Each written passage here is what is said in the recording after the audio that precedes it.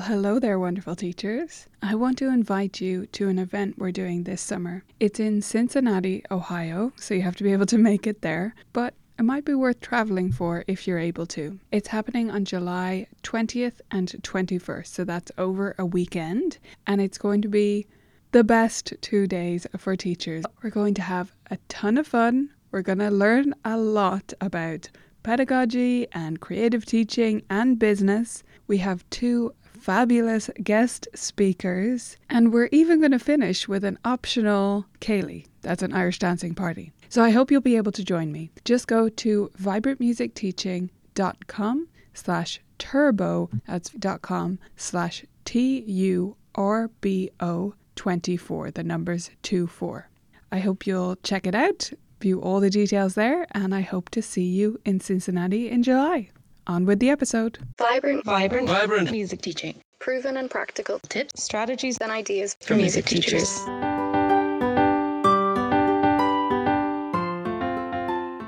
You're listening to the Vibrant Music Teaching Podcast. I'm Nicola Canton, and in this episode we're talking about memorization with Joanna Shiel.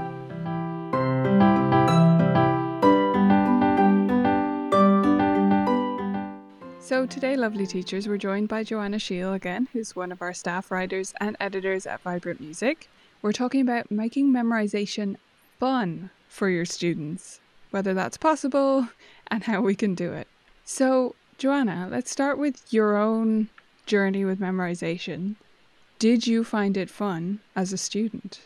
Memorization has always been like a byproduct, I think. I was never really taught how to do it or given a set of tools or a system to memorizing. And I am partly self-taught, but I also did have some teachers, and I think it just really never came up as part of the lesson. And it's something that I personally have struggled with and had to kind of learn how I memorize. And also then it becomes a lot harder to learn how to teach people to memorize as well. So really memorization has been like a byproduct of me just practicing a lot and playing something over and over and over again. I don't think for the majority of people it's the most fun way to memorize a piece of music, but it seemed to be like a very necessary way, the only way that you could learn a piece. So take from that what you will.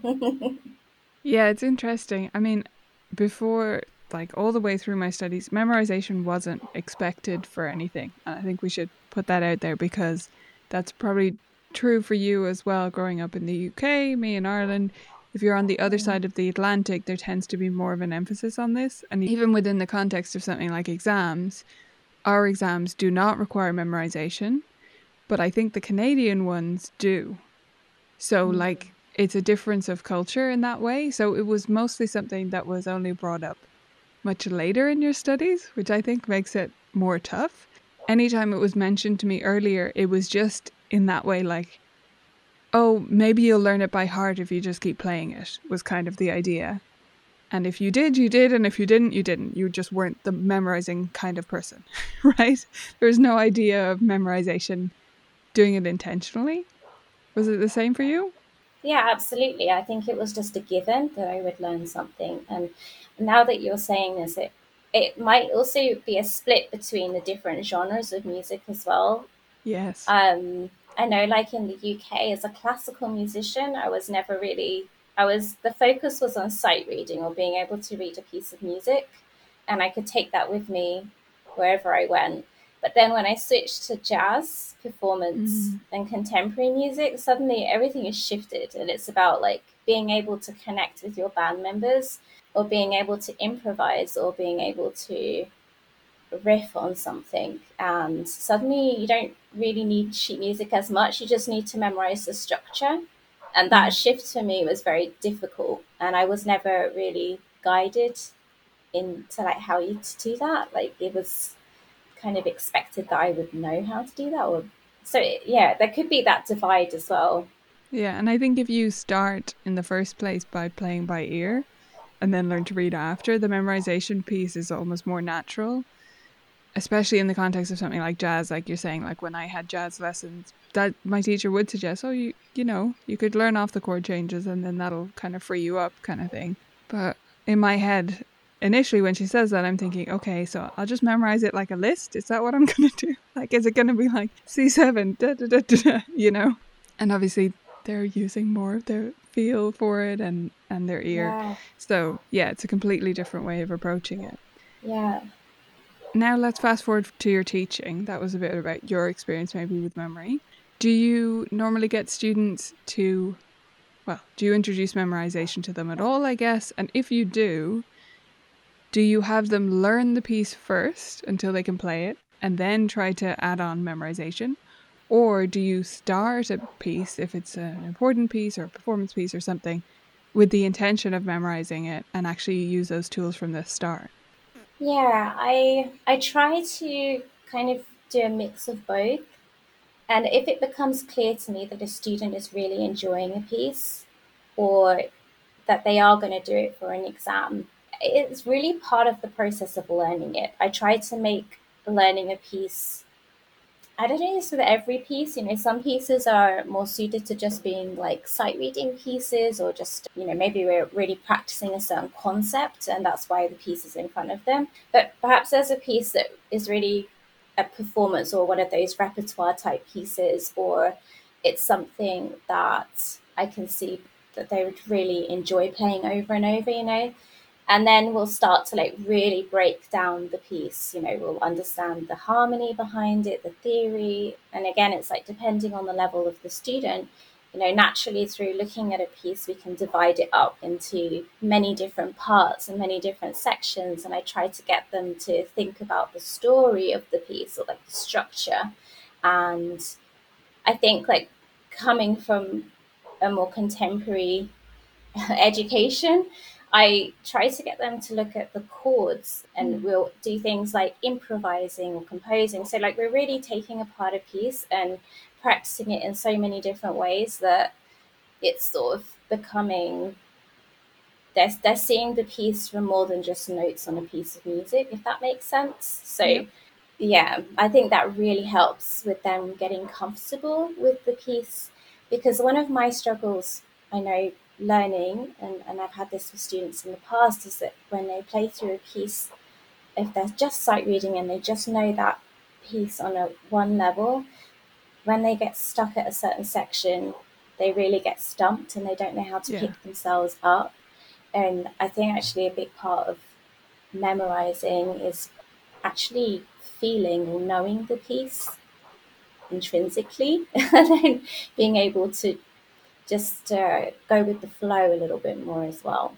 Yeah, and I think all of those tools you've mentioned really help with that. They take it from a piece that every time it's put in front of you, it's like you're reading all the information, to something that's familiar, a friend, an acquaintance at least, that you know something about how it's put together and its personality and all of that, away from the score. So that if you do get stuck, even if you're reading it, if you do get tripped up, you know where you are in the piece and what kind of thing is going to get you back into it, or where to jump to next, etc. Yeah.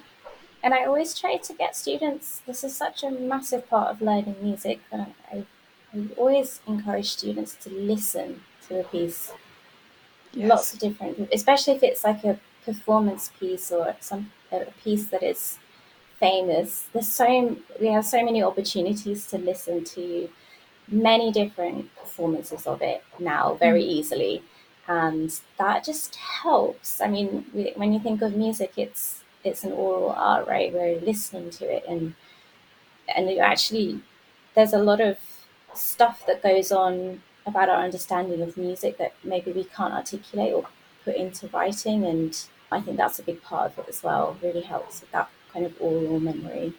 Yeah, I mean it's one of the big struggles, right? And it comes up a lot here on the podcast about getting students to actually listen to pieces, and having some kind of practice system, some way to send them links to things is helpful. Obviously, teenagers have more of an ability to like go out themselves and look at something up on YouTube, so we can be a little bit more direct with them and say, "Here, listen." You need to take this upon yourself and go look up different versions. But it's such an opportunity, and that's what I try to communicate to them. I was saying this to a student the other day who's learning the Chopin E minor, I think it was, or B minor. Anyway, one of the two very popular ones. And I said, you're learning a piece that just so many people have played. So this is your chance to look up tons of different versions on YouTube and see how, which ones do you like? Which ones do you not like? What different choices did people make?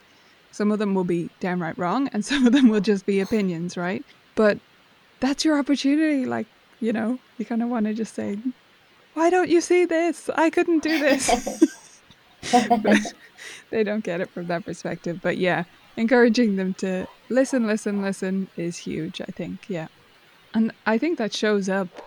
And again, I try to get this across to them when they do know a piece. When a student learns something that they already knew, whether that's because it's pop music that they've listened to or just a really famous piece that they know the sound of, they learn it so much quicker. Memorizing it is easier, right? So if we could get them to that level of familiarity with the pieces they don't yet know, it would be huge. Yeah, for sure. And I often wonder, like, if it's worth kind of starting to introduce them to. I think we do this anyway with improvising or composing. Maybe start to introduce them to harmonic conventions, or like, when we're practicing rhythms. It could be just in like little places during the lesson where you could practice, very popular rhythms, for example, or the 1/5 harmony, just to start with. It's just so they can start to get used to those little conventions, and then when they start to see it in their music, everything starts to fall into place. I think little exercises like that could be helpful as well. Yeah, absolutely. And I think making it easier in that way is a big part of actually what makes things more fun. I mean, when things are too difficult, they are not fun. We need the right level of challenge. And that's often why memorizing isn't fun. It's because it's just too hard. Do you have any other tricks that you use or games or anything like that you do to help make this whole process more enjoyable? Yeah, I really like. So there's one resource that I use, VMT, which I really, really like, called Anyone, Anywhere, Anytime. And I think for me, I have students that really wish they could just have a piece ready to play Yeah. wherever they are. I think it's a big issue for a lot of classical maybe musicians that we need to rely on sheet music, and it's really frustrating when someone asks you to play something and if you don't have a piece of music on you and you can't really play.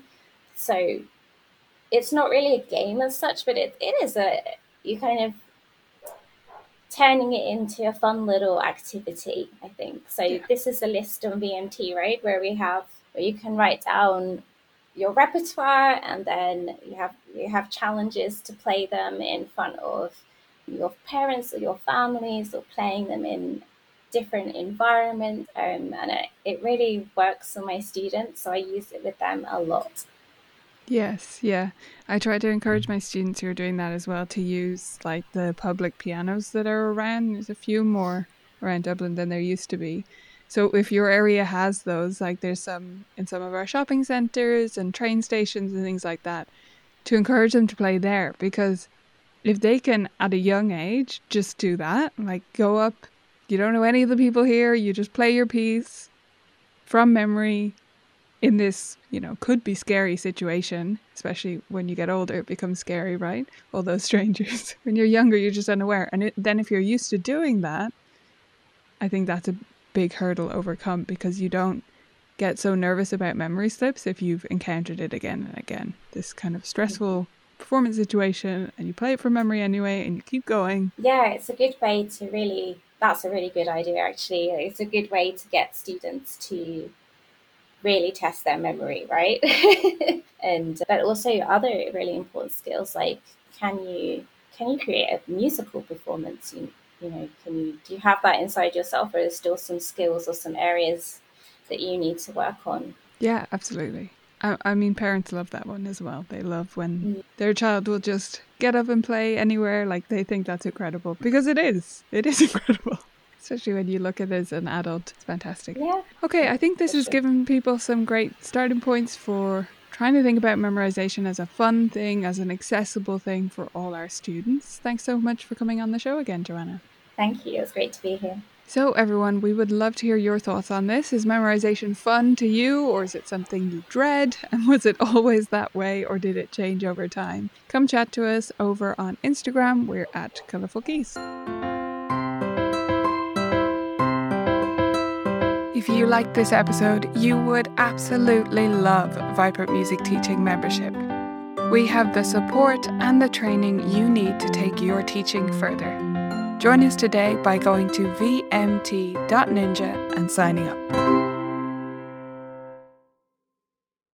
Thanks for listening to this episode of the Vibrant Music Teaching podcast. I hope you loved it, and I wanted to pop on here one more time to remind you about our event. It's happening in Cincinnati this July, and you can get all the details at vibrantmusicteaching.com/turbo. See you there.